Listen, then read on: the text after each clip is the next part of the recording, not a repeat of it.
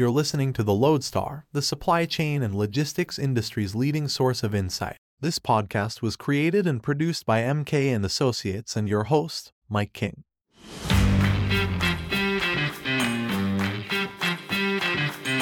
Hello all. First up, we look at what might finally be the end of those dastardly US West Coast docker contract negotiations that so hobbled US supply chains for the best part of a year.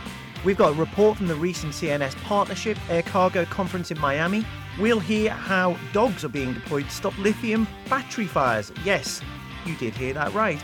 And we have the latest on air cargo markets and rates. And in part 2, we're going where many a podcast dares not, by taking on sustainable aviation fuel, SAF to me and you.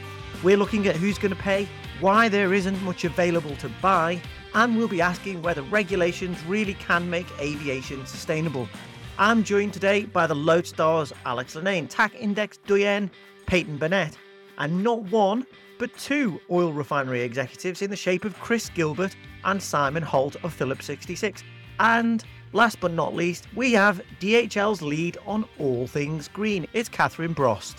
If we want to decarbonize in line with the Paris Agreement, then we need to shoot for approximately 30% sustainable aviation fuel by 2030. So it's a long way to go. And it's really key to start investing in sustainable aviation fuel today. Hello, everybody. I'm Mike King. Welcome to the Lodestar podcast.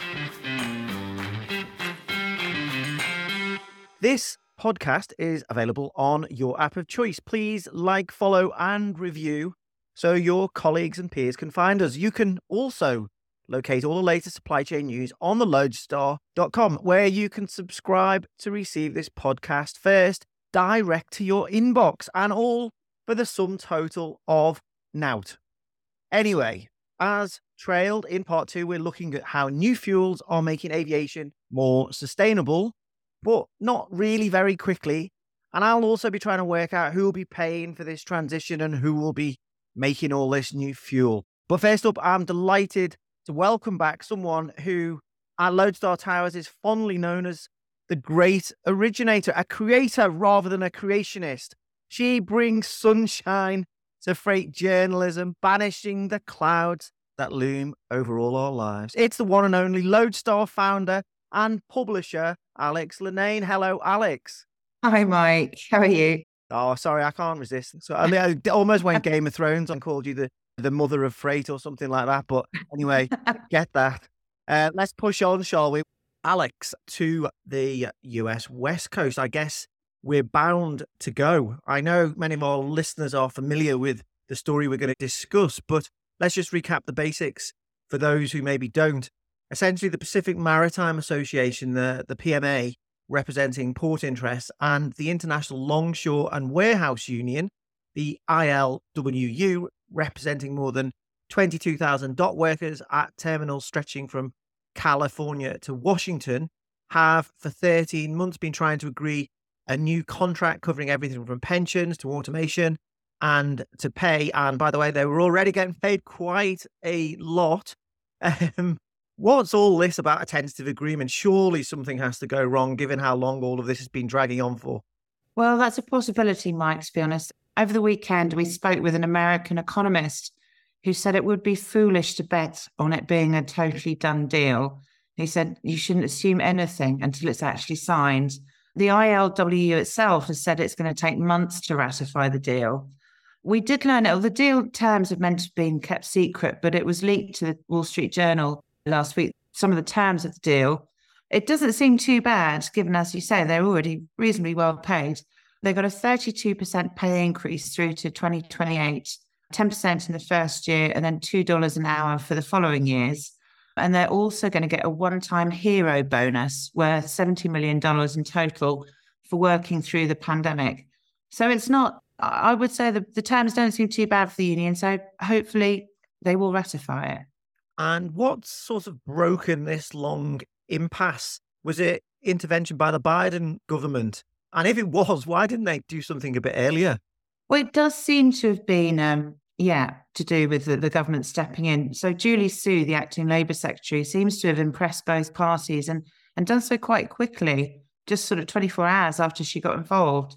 Why didn't they get involved sooner? I think governments prefer not to interfere too quickly. But in the last couple of weeks, we saw that the negotiations were starting to wobble a bit. And so it looks like they stepped in just about at the right time, to be honest.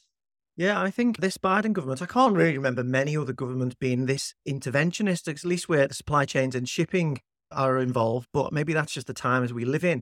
Looking at the shipping side of this and how it's affected rates, which Lodestar's Mike Wackett's been reporting on, there's been a few things that are going on. According to Zenith, the spot rates from Asia to both the US West Coast and East Coast spike in the first part of June before we saw Zenith's XSI average spot rate from Asia to the US West Coast fall 6% in the week to 17th of June, although whether this was due to the good news on the labour contract was hard to tell. Well, it's going to be an interesting market to watch. You were over at the CNS Partnership Air Cargo Conference in Miami. I guess some of the people in the air cargo industry were hoping this maritime disruption would last a bit longer, were they? Well, yes, air cargo loves a bit of disruption. And the last West Coast ports crisis, it pulled air cargo out of a rather a big hole, and it would undeniably be nice at the moment where the market's very weak. But to be honest, at CNS, no one was really counting on those extra volumes. Everyone thought the crisis would be averted. There are still a couple of potential things on the horizon for air cargo. So the ILWU in Canada has voted to strike, which would affect Prince Rupert and Vancouver on the West Coast. And also the Panama Canal is seeing record low water levels at the moment, which is affecting shipping. So you never know, air cargo may yet benefit. What's the more long-term view for air cargo, Alex? There's been this big sort of will we, won't be debate about the Q4 peak season. And I noticed an old colleague of mine, Henry Byers at Freightwaves, he was talking, he was one of the few analysts that has dared to predict that the US might see even lower containerized imports in the second half of this year than we saw even in 2019. His view being that US importers are being cautious. He's calling this the lingering impact of the bullwhip effect on inventories. But you can also add to that this threat of recession in the US and a weakening global macroeconomic outlook. Are these factors for air freight too? Yeah, they are, but I'm hearing sort of different things now. The feeling at CNS, which of course is very US focused, was that the US economy has turned a corner. No one seems to really believe there's going to be a recession now. People are sort of reasonably optimistic.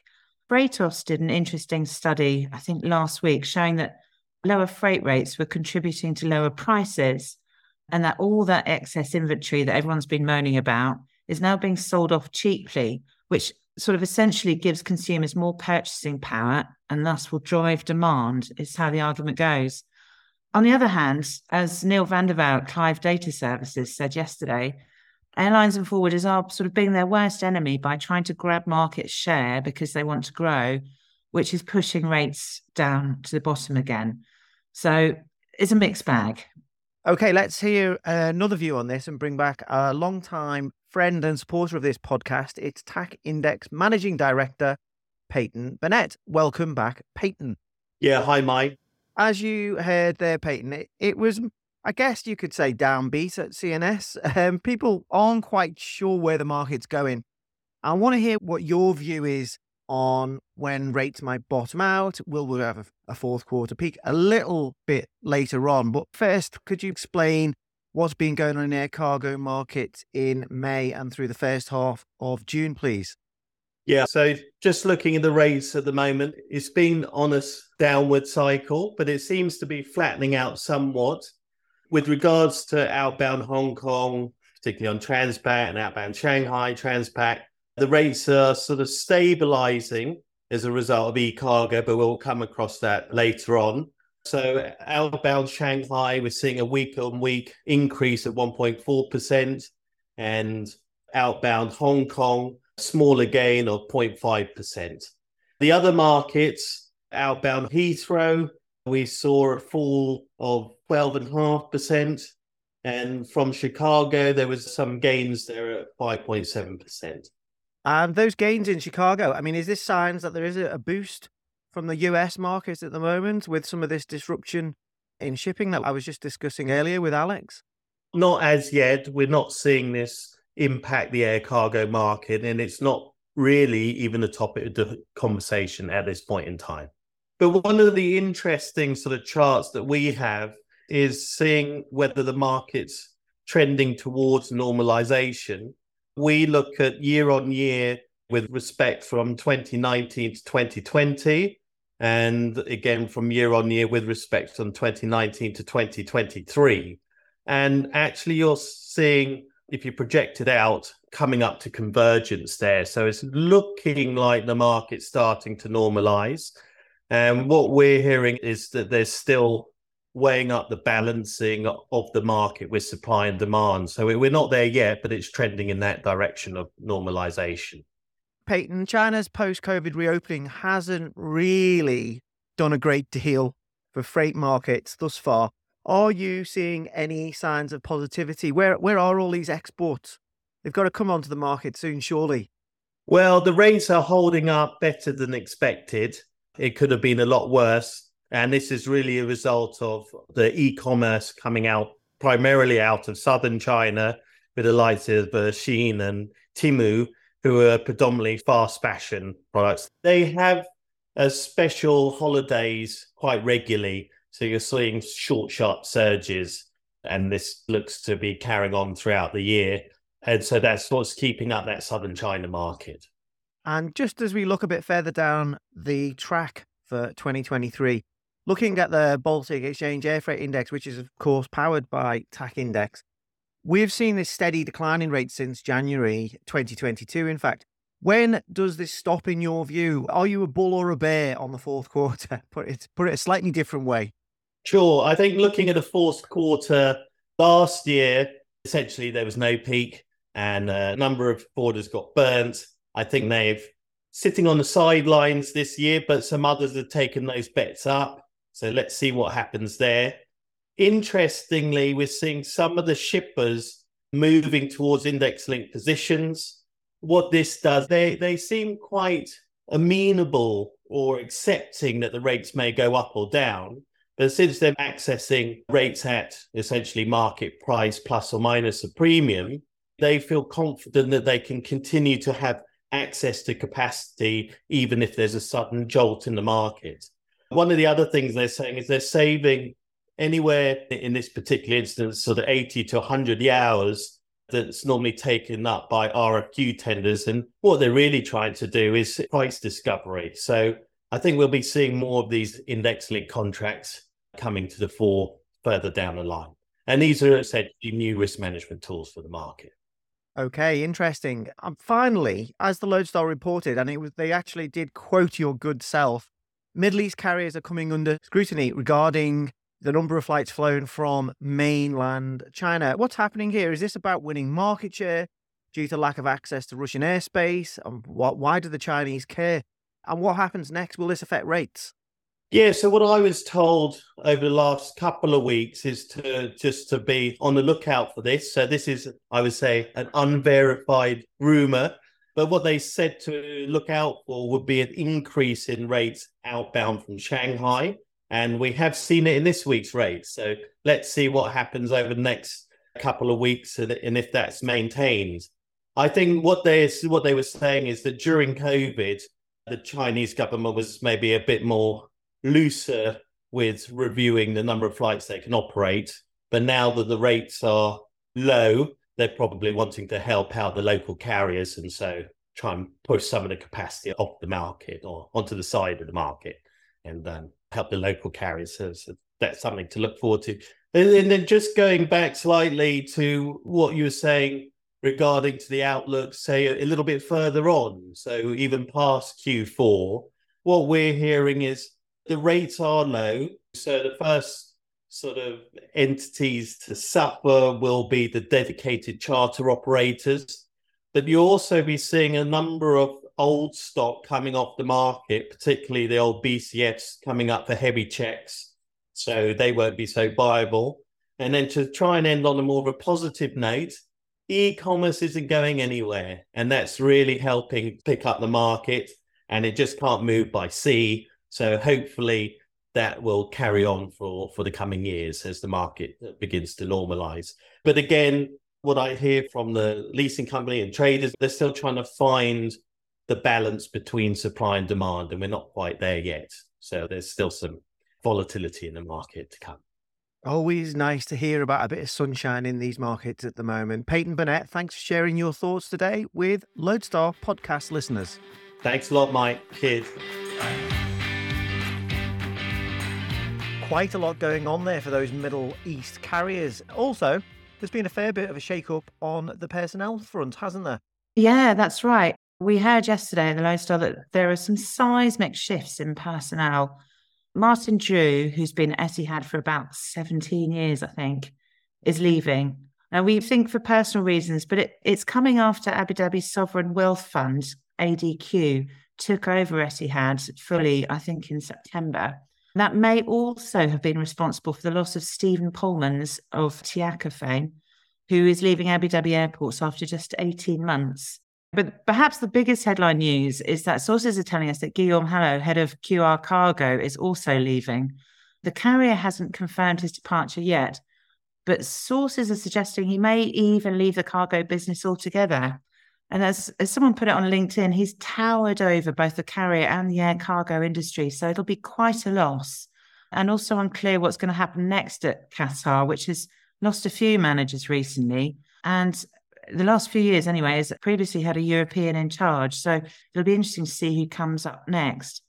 But we've also just heard that it's not just the Middle East that's having a bit of a change of personnel. Apparently, there's a bit of an exodus of managers at CMA CGM Air Cargo. Apparently, it's nothing to do with the entry of Air France KLM into the setup there. But I've got a feeling we'll hear more about this in the coming weeks. Well, I've requested interviews, so you never know. But CMA CGM seems to be in charge of doing the interviews, so less likely than more. Good luck with that. Good luck. I will need it, indeed.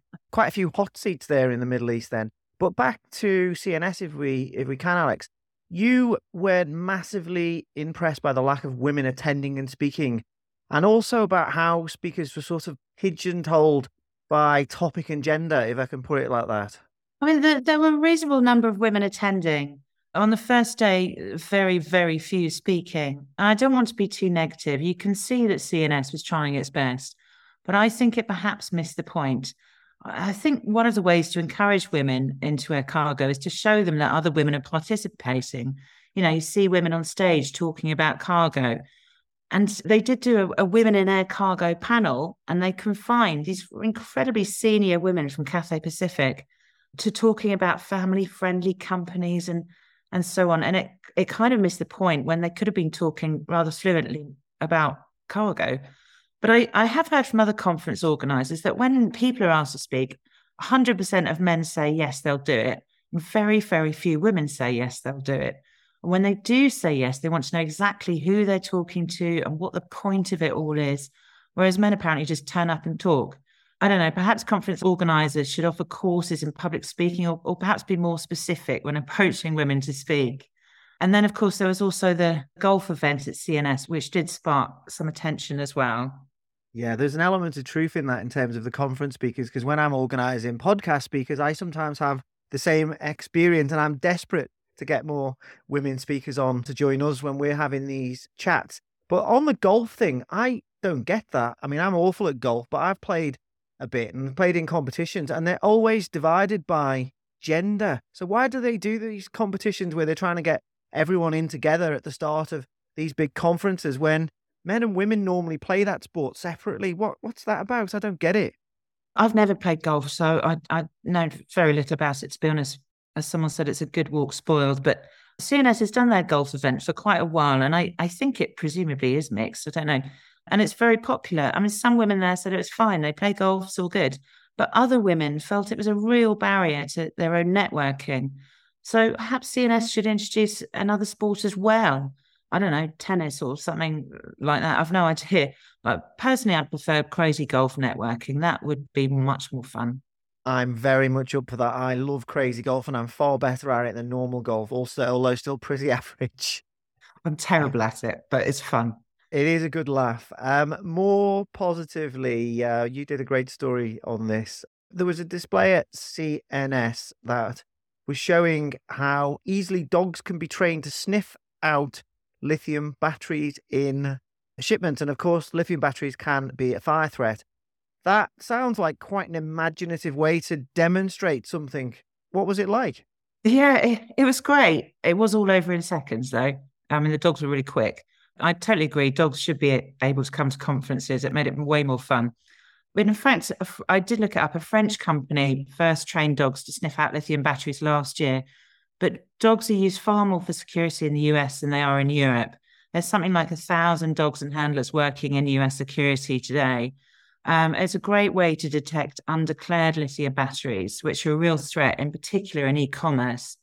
So it could be a game changer, but as ever, the question is who's going to pay for it? Is it the airline? Is it the handler?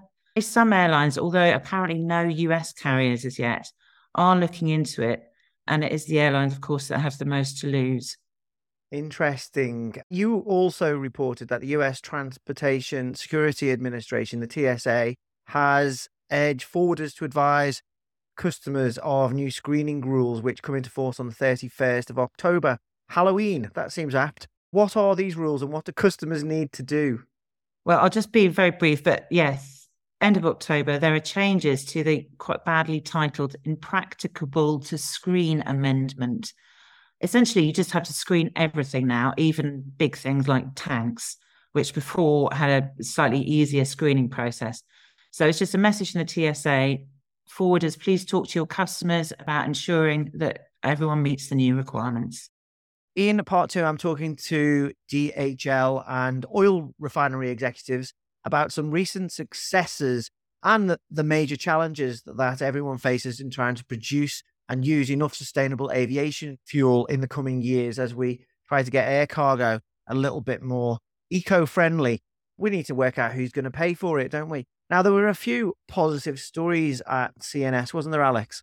There were, yeah. There were some interesting speakers on it, and it felt slightly like the industry's turned a corner, in my opinion.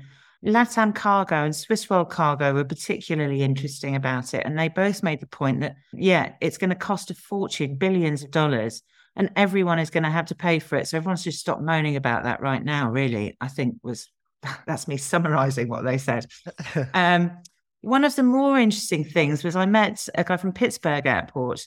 It's already off-grid. It supplies its own energy through solar panels. It's also fracking for gas. It believes it has enough feedstock to produce its own SAF, and then that would help it to sort of lure in traffic, which I think is really interesting. I think that only Amsterdam currently is looking, or the Netherlands is looking at producing its own SAF.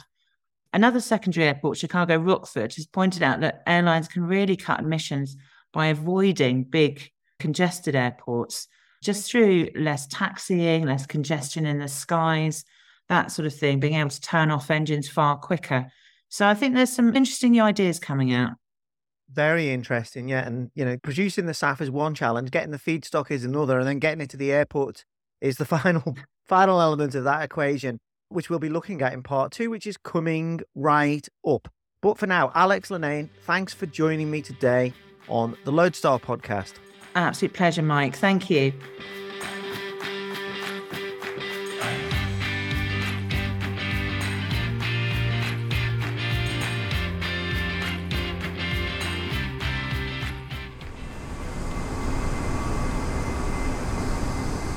I do know it's a bit of a cliche, but that really is the sound of progress captured by my son, Evan King, in fact, on a trip we both took to Humber Refinery, owned by refining giant Phillips 66. It's located in the northeast of England, and it's one of Europe's most sophisticated refineries. As well as being at the forefront of carbon capture processing, it's also leading the way in the production of sustainable aviation fuel, widely referred to as simply SAF. Today we'll be explaining some of the bottlenecks in terms of boosting SAF production and hearing from one DHL executive who is trying to drive change as well as take along shipper customers who at the end of the day are the people who are going to have to pay for the green transition of aviation. But first, let's look at the size of the challenge as the airline industry moves away from fossil fuels. SAF is essentially a liquid fuel produced from various waste. Municipal, fats, oils, greases, agricultural, forestry, all sorts of stuff can be used as SAF feedstock. SAF can also be produced synthetically via a process that captures carbon directly from the air. Now, it's an attractive fuel because it can cut carbon emissions by 80%, so it really is a must if aviation is to hit environmental targets. IATA, the International Air Transport Association, believes SAF can get aviation 65% of the way to net zero by 2050. But although over the last decade there has been progress, there needs to be a massive increase in production and a huge decrease in cost, possibly with supply side support from governments, if SAF is going to become competitive with fossil kerosene. To put this into context, in 2020, according to one European Commission study, SAF supply met only 0.05% of demand for aviation fuel at EU airports. In order to get that percentage up to 5% by 2030 for all flights departing from EU airports, some 2.3 million tonnes of SAF is required. But current production amounts to less than 0.3 million tonnes, so that's quite some jump. Annual production at Phillips 66's Humber plant is only around 20,000 tonnes at the moment. With a fair wind, they're hoping to more than double that amount by 2025. But increasing production is not easy. Over to Simon Holt, manager of the refiner's Emerging Energy Europe division. Doubling is very difficult because we don't know what the next constraint is going to be. Every time we increase, we come across a limit out there on the refinery that stops us processing more, whether that's a hardware constraint on a pump or the import infrastructure, the processing unit. You know, we've had problems with catalysts deactivating, we need to change catalysts. So every time we hit the limit, we've got to think, what do we need to do? So we get back with our technical experts in Oklahoma, in the refinery, and we design a change to the process and we increase further. So we go through this kind of stepwise trial and error to increase the processing. For refiners like Phillips 66, being in a position to make those investments means a lot of stakeholders collaborating and pulling in the same direction. They need to know how much SAF carriers will definitely buy, how much feedstock is available, and exactly what incentives are available from government to push all this forward. These are long-term commitments and they need long-term plans. But in the UK and elsewhere, these incentives have been hard to come by or pin down, not least from governments that have understandably spent much of the last few years coping with a pandemic, which means the industry really is behind the eight ball when it comes to hitting even the most modest of 2030 targets. The technical challenges are many and the investment required substantial. Chris Gilbert, manager of Humber decarbonisation projects at Phillips 66. So to increase our SAF production, I think is a journey. One, mainly around technical challenges. So replacing our fossil fuel stock with used cooking oil has had its many challenges, and we've been spending our time taking each problem, finding a solution, and then gradually increasing till we get the next ceiling. So it's mainly technical, I would say. Now, if we were looking for a step change in production, you're looking at building new SAF facilities. And it's a different process. So if you're looking at municipal waste, first of all, you have to gasify that and then convert it directly to SAF or to an initial liquid and then to SAF. They need large investment and you need the right financial incentives for those big step changes in production. But there are positives if production bottlenecks and supply of feedstock challenges can be overcome. As we heard from Alex Lenane earlier on, some airports in the US, such as Pittsburgh, are hoping to gain competitive advantage by producing SAF on site. Because this won't need to be transported, its SAF should be cheaper, making it a law for carriers. In the UK, existing infrastructure can be used to distribute SAF from refineries to airports. Back to Simon Holt. We're well located because the UK jet fuel pipeline system comes by the refinery. The concept came out during the Second World War, so they developed this pipeline network idea. It wasn't actually built until 1947, I think, and it connects all the major airports and the air bases in the UK. There's 2 import locations, one at Immingham and one at Isle of Grain on the Thames. So jet fuel can be imported and then distributed around the UK on that pipeline system. So the fossil jet and the sustainable aviation fuel that we produce at this refinery is blended into a tank, and it is then pumped into that pipeline system, and it can be delivered to most airports. I don't think it can get to airports like Luton Airport, but it can go to Heathrow, Gatwick, Manchester, the main airports through that system. To discuss some of these issues, I'm now delighted to introduce Catherine Brost, who's the global head of DHL Global Forwarding's Go Green program. Hello, Catherine. Hi, Mike. Thank you very much for having me on this podcast. I really appreciate it. Well, I'm glad that you've come on because we've got some hard and complex issues that we're hoping to simplify as much as we can for our listeners. You guys at DHL, you've announced a new strategic partnership with IAG Cargo. This happened in mid-June. And just give us some basic details. Now, you're going to purchase 11.5 million tons of SAF this year. Some of this is going to be produced in Phillips 66's Humber plant in the UK, which we heard a few noises from earlier and from some of their executives. Presumably, this is just the start of things, is it? You're going to ramp up this later on. Indeed, sustainable aviation fuel is playing a key role when it comes to decarbonizing the air freight industry, and it's really important that we increase the demand and therewith then the supply of sustainable aviation fuel, because if we want to decarbonize in line with the Paris Agreement, then we need to shoot for approximately 30% sustainable aviation fuel by 2030. So it's a long way to go. And it's really key to start investing in sustainable aviation fuel today. Catherine, sorry to push the point here, but can you explain a little bit more detail exactly how that process works where you get this capacity for the SAF capacity of IAG, please?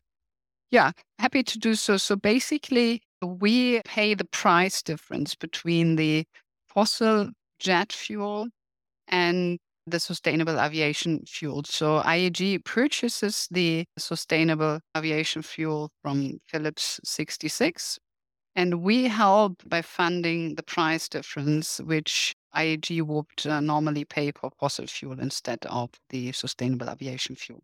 So it's win-win. It's win-win indeed. I know from interviewing people myself that SAF production is a big challenge. There's this chicken and egg problem, isn't there? There's a failure of governments and regulators to provide clear financial incentives for producers to make enough SAF. We've also got technology bottlenecks for the producers themselves because this is a competitive market and they don't necessarily share the best production practices, which slows down that investment process as well. And of course, we've got limitations on recycled feedstocks of the type that Phillips 66 are using. So you must be really concerned that as operators yourself, you've got targets that you've got to hit. And I know you've got some very stringent internal targets on getting net logistics emissions down to 0 by 2050, for example. So is that production element of the SAF equation, is that what really concerns you right now? Well, it's of course something that we have on our radar, but it's not that much of a concern. So first of all, being from DHL Global Forwarding, this means that we do not operate any own assets. So when it comes to air freight, we very much rely on partners like IAG to use the sustainable aviation fuel on our behalf. So what we essentially do is we help them to fund the sustainable fuel switch and to use the fuel on our behalf. We can't do it ourselves, of course. If you look at the sustainable aviation fuel production, it's very clear that organic feedstock is limited and that towards 2030, we will need to leverage new technologies.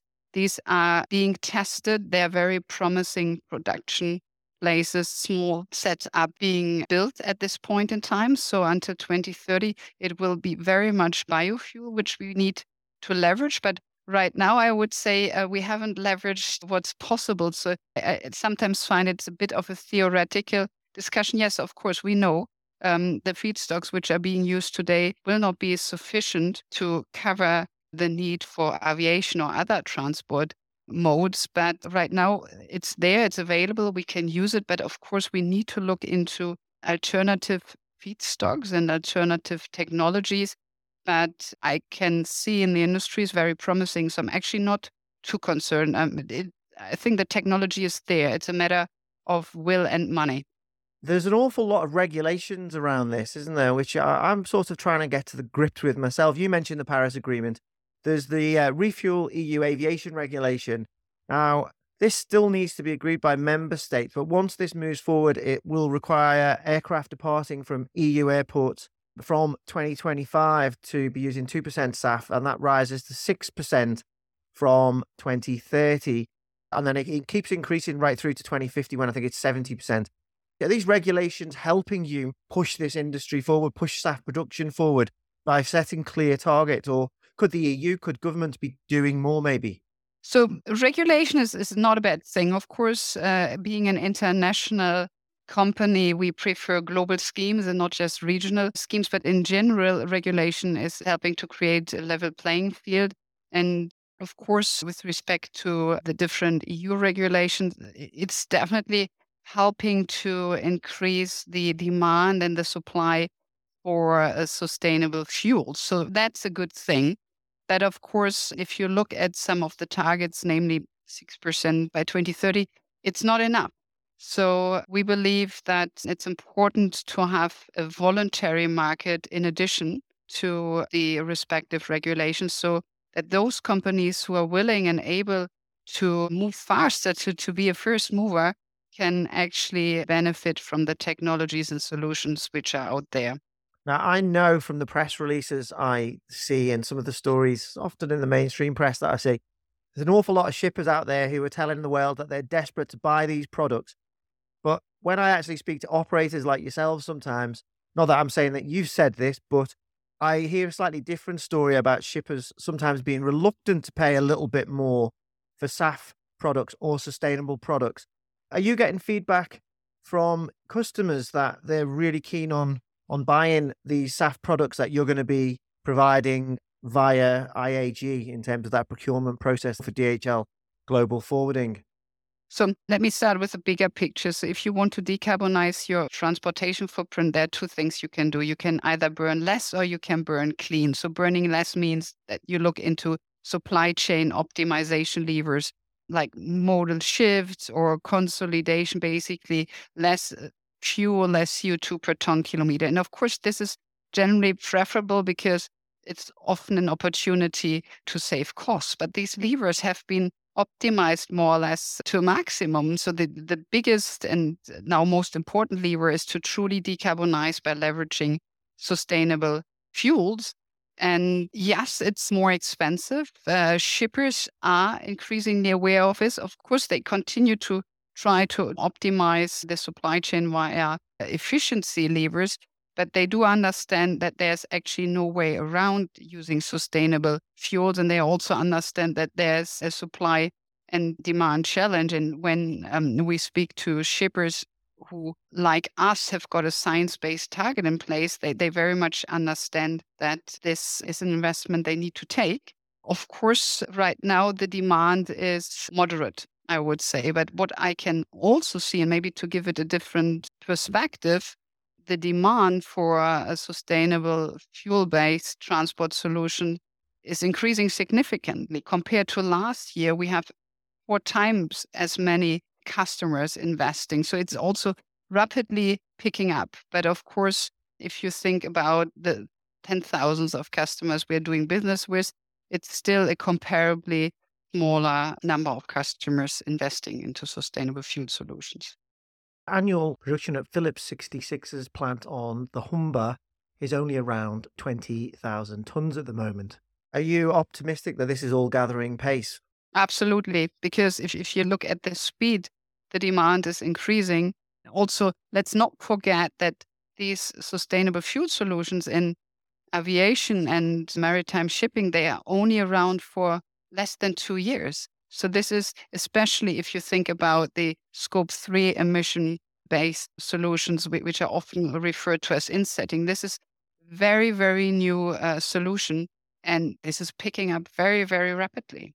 Where does this initiative with IAG, or these various initiatives you've got in terms of aviation, where does this fit in terms of your overall Go Green program? How important is it to that? And how does it tie in with something like, I know you did some deals on the maritime fuels sector a little bit with Good Shipping. You had an MOU with Sustainable Fuel in 2017 with that company. Is this all part of the same thrust? Yeah, so this is basically what we call burning clean. So this is the second S curve, and it's also our, well, I wouldn't say it's the only lever, but it's basically the key lever for us to meet our own decarbonization targets in line with the Paris Agreement, with the SBTi. So it's make or break, essentially, for us. Are there any other sustainable aviation initiatives that you can tell us about that you're working on at the moment? Basically, we are always working very closely with our multiple carrier partners. We also run an annual Go Green carrier performance survey and dialogue, and our message is very clear. We expect all our key carriers to invest into sustainable aviation fuel and to increase the usage to around 30% by 2030. But it's not just the actual use of the sustainable aviation fuel.